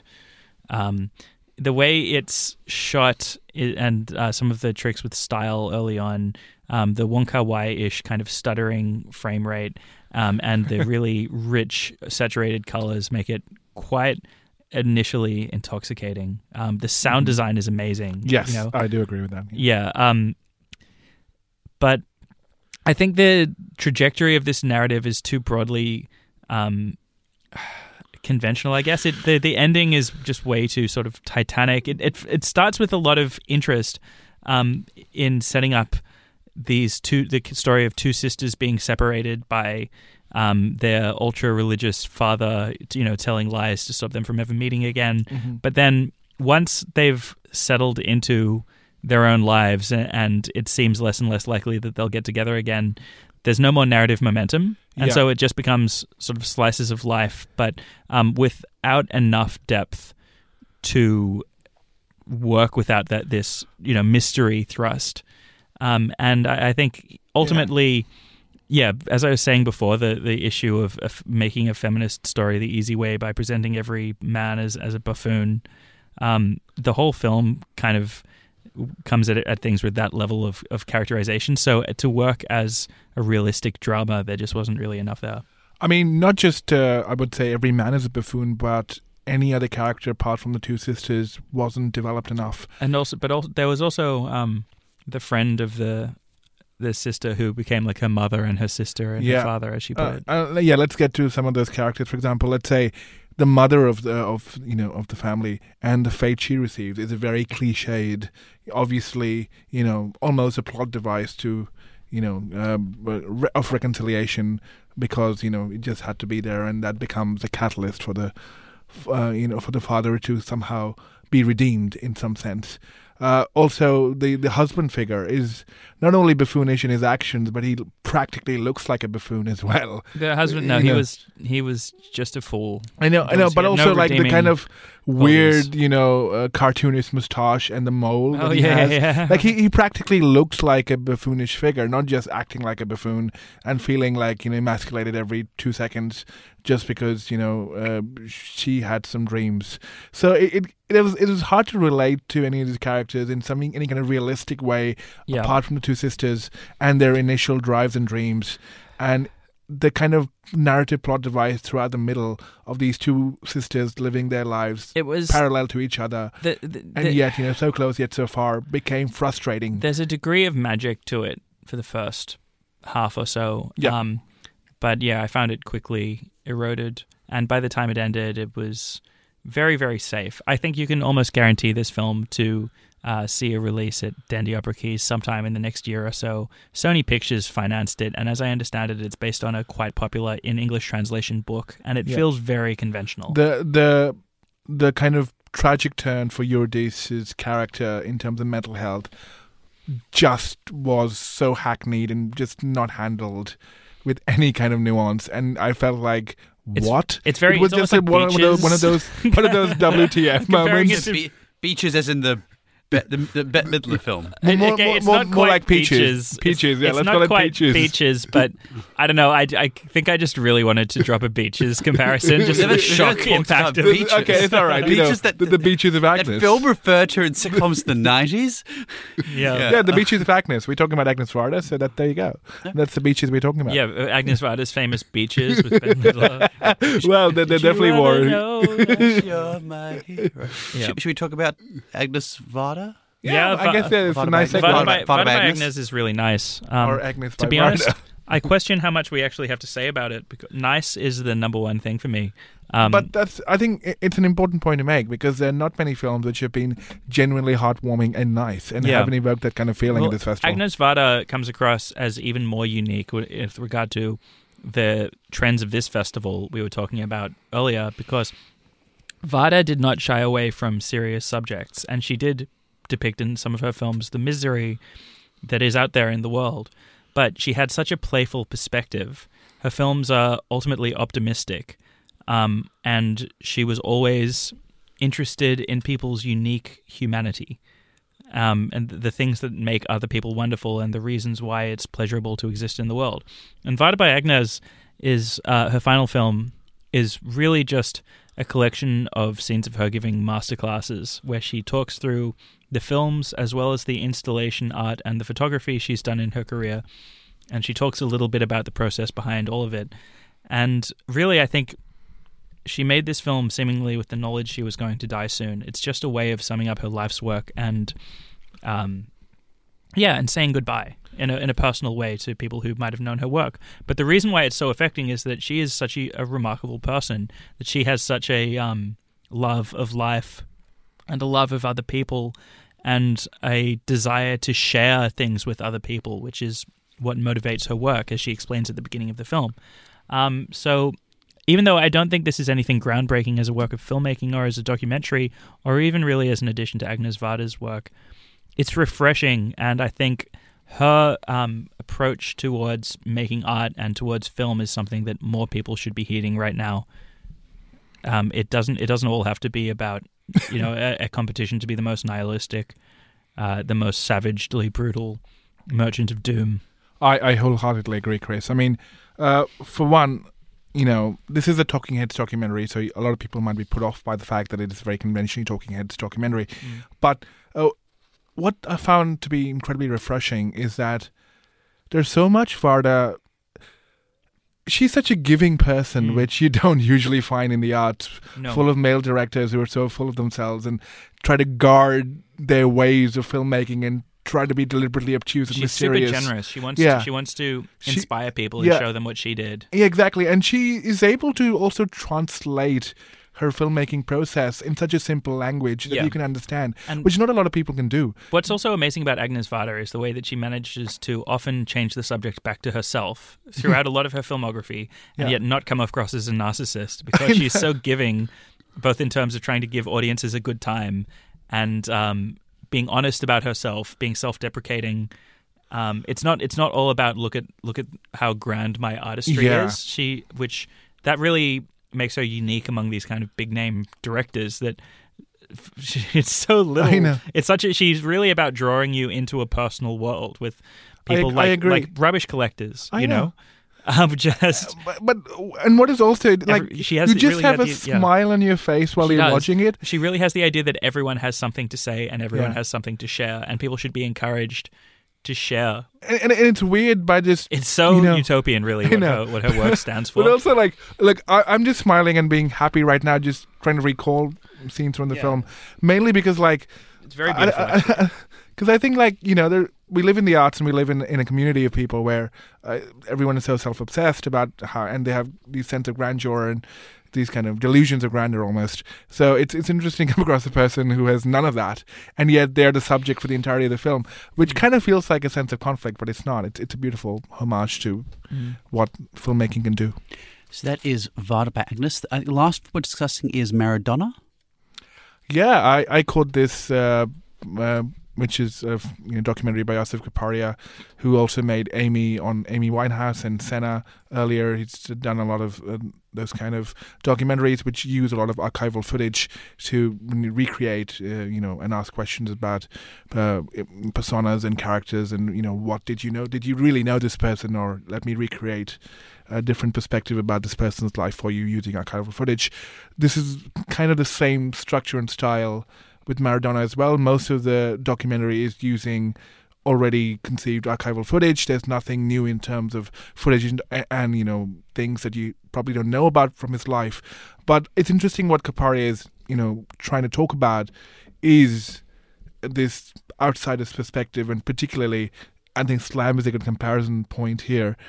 When you're talking about a migrant experience or supposedly a person from a minority who breaks barriers and then achieves a lot of fame, becomes a symbol of hope, and then is deliberately brought down because he's become that. Right. Okay. And it's interesting that, not saying that Maradona himself was not complicit in a lot of the things he did. He clearly made a lot of wrong choices and decisions, but the documentary's focus is not on his actions. I think we all know his actions, but it's also about the structural kind of mechanisms which allow or maybe not allow a person to achieve too much fame, and if they do, then you're allowed to sort of put back in your place because of where you came from. So it's interesting from that perspective how this documentary chose not the obvious part. It used Maradona as a construct to talk about other issues surrounding Maradona, but not himself. That makes it sound really interesting.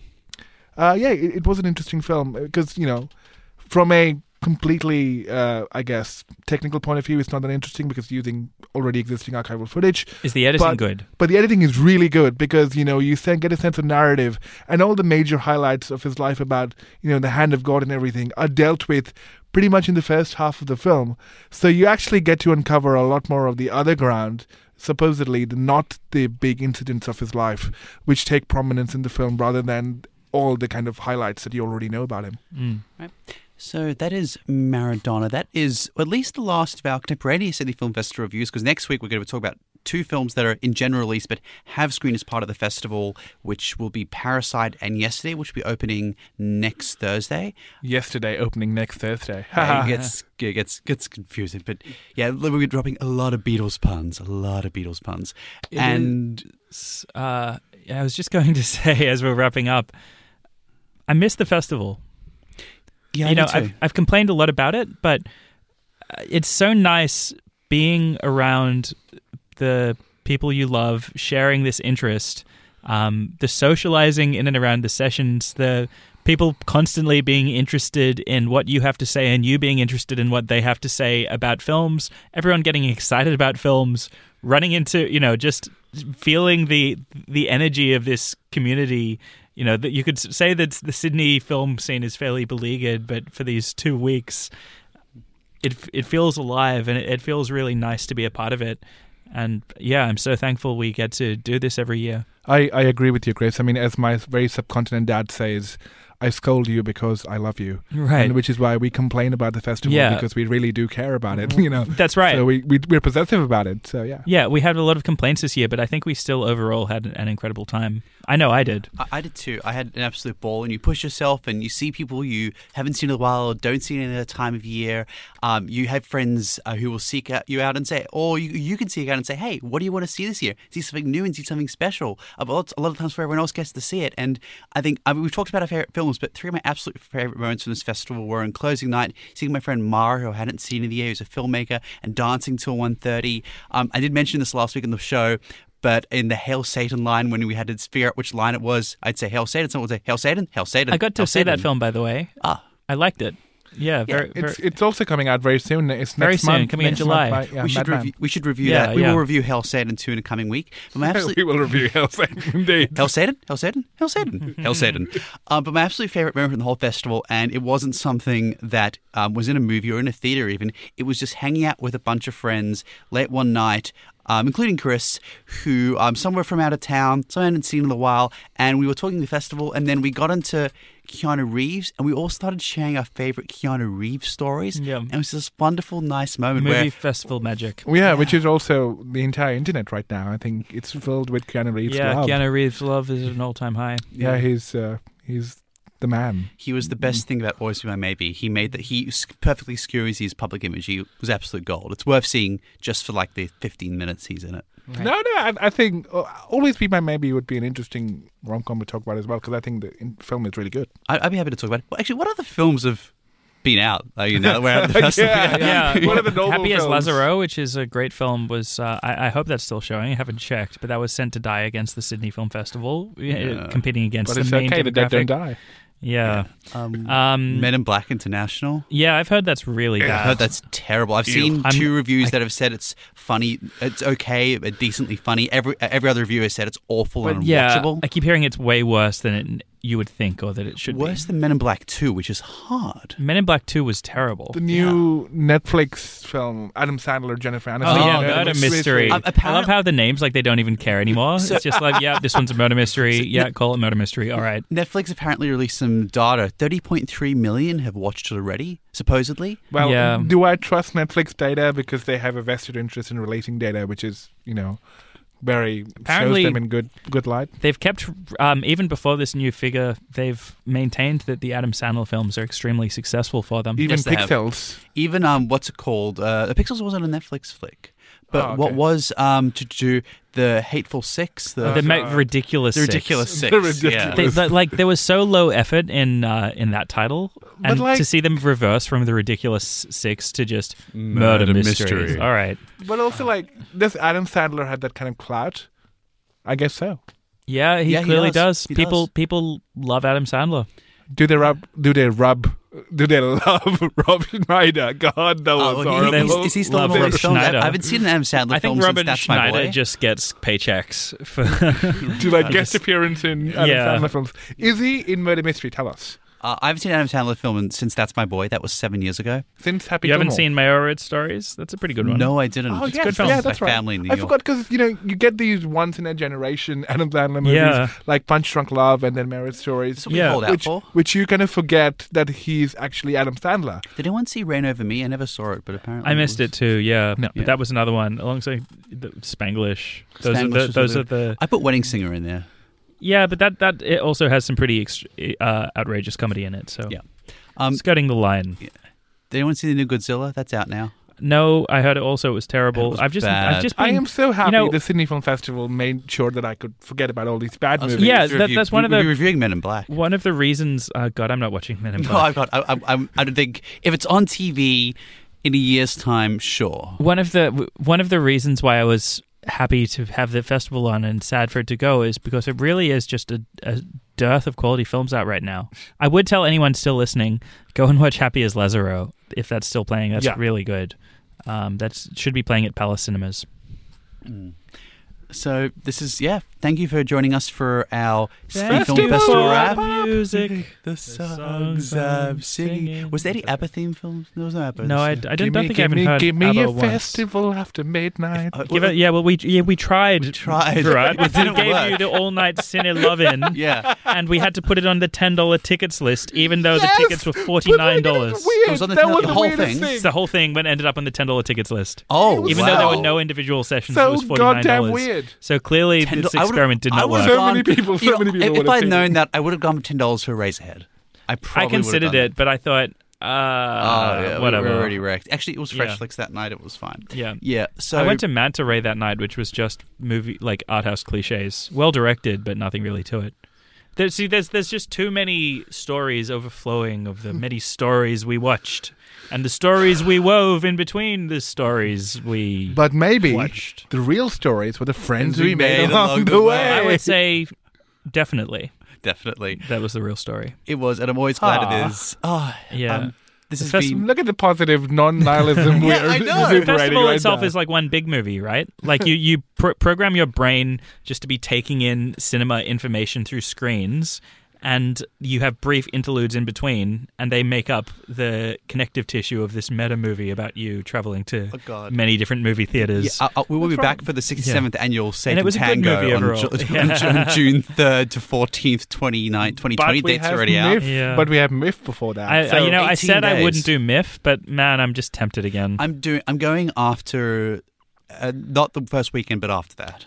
I might have to time it in with when you're going. Yeah, I'm down for that. Well, I'll see, because Indian Film Festival is on that at the same time, and they're bringing Yes. SRK. Shah Rukh Khan, Wow. the biggest superstar in the world, is coming to Melbourne. And Seriously, like, Biff's going to lose a fair chunk of audience who's going to want to see this guy. actually, that is true. It's very strange timing, actually. Yeah, I've been The same time every propositioned year. and blackmailed incessantly by a lot of people who've just said, Virat, when are you going? Just take me with you. I'm your best friend. And that's happening- I would like to say publicly right now, even I haven't got an invite yet. If I ever do, you know what's happening. We're totally getting a Film Fight Club Airbnb. If that's happening, I'd be up for that. I'd be down. Actually, yeah, split the cost. We should totally do that, actually. Oh yeah, like don't worry, listener. We will take our Airbnb plans more concretely, off the air. But this is Setting this the could be good. agenda. Yeah, like somewhere right between the Comedy Theatre and the Hub. Because they don't have Acme this year. They don't have Acme. Where are those screenings going to go? More at Kino, no, more Regent. at Palace? More at Not Hoyts, Palace. maybe? More at Hoyts, which is Regent not is getting a great. lot more. Yeah, it doesn't have the atmosphere that Acme does. No, Acme's perfect for it. It's because you got the comedy, you got the 2 screens right Forum. across the road from the Forum Theatre. Yeah. And that's your State Theatre and your Event George Street. Yeah, it's going to be Hoyts. Seems that way. Yeah, that's frustrating. But still, getting from Melbourne Central to like the Forum is It's not still that way hard. easier than getting from... Oh, God, God, yeah. What was the furthest you had to go this festival? I had to go between Tale of Three Sisters ending at the Orpheum at 1:20 to a 1:45 session at State Theatre of Synonyms. And you know what? I got it without a taxi and made it on time. I had a session. How did you? What? I was just bolted out when the credits started and got their first bus, and it was fine. There was a bus. Yeah. My session of Sybil ended at 4:45 at Dendy Opera Keys, and we had to be at Dendy Newtown for Monos at 6, which was fine for the train. It was just Vivid That's Crowns easy on a enough. Saturday night. Yeah. So we made it and got a burrito on the way, and it worked. Cool, yeah. Yeah. That was... We had a 15-minute turnaround to get between, or 20 minutes, to get between Vivid Crowds at Dendy Upper Keys after On Dog to get to Parasite on Saturday night. Oh, actually, I'm just glad, you know what? I'm just glad The Dead Don't Die finished on time, because it meant I could get to Unknown Saint as it started. That was my closest call. Like, I walked in as the credits were on. But I try to avoid the ridiculous rushes this year in films that overlapped, because I just knew there'd be shorts playing. There always are. I managed only to fall asleep in 2 films and not to be late for one. Did okay. That's pretty good. Yeah. Yeah. There was... Yeah, it's okay if the sort of marathon you do fall asleep during... your rest film. Yeah, you're not going to fall over if you fall asleep in this marathon. So. Yeah. It's okay, guys. No judgment. Yeah. So, this has been Glenn Falkenstein, Chris Evans of Rotney Rook. Tune in next week for the first of our 48th annual non-Sydney Film Festival episodes. You put it that way and it just gets sadder. Yeah, It's okay. wow. We're not nihilistic. It's fine. No, Love you. The fact is, we will be covering Sydney Film Festival stuff for quite some time, because, I mean... We'll be unpacking that for a while. Yeah, actually, you know what? Is it Never Look Away in cinemas tomorrow? Yeah, it is. We never really we never really talked about it. But we could. Oh, we could. Future episode. We did in the previous week. It's long, but it's good and worthwhile, mostly. Like our episode, hopefully. Yes. It's not as long. It's longer than an episode. Yeah. Much longer. As long as film. But it possibly goes by quicker. But it's all right. Maybe a episode is definitely more worthwhile than the movie, right? Ooh, well, we're going to have to put that to the crowd. Because we get you to never listen away. Never look away. Yeah, never tune away. Tune away. Never tune away, because we will be back next Wednesday. Next Wednesday. With technically more Sydney Film Festival coverage, because of Yesterday and Parasite. And films that will be in cinemas as well. Have a wonderful night, or whenever you're listening. Enjoy movies. Be prepared to cry. Yeah. And good night. Love life.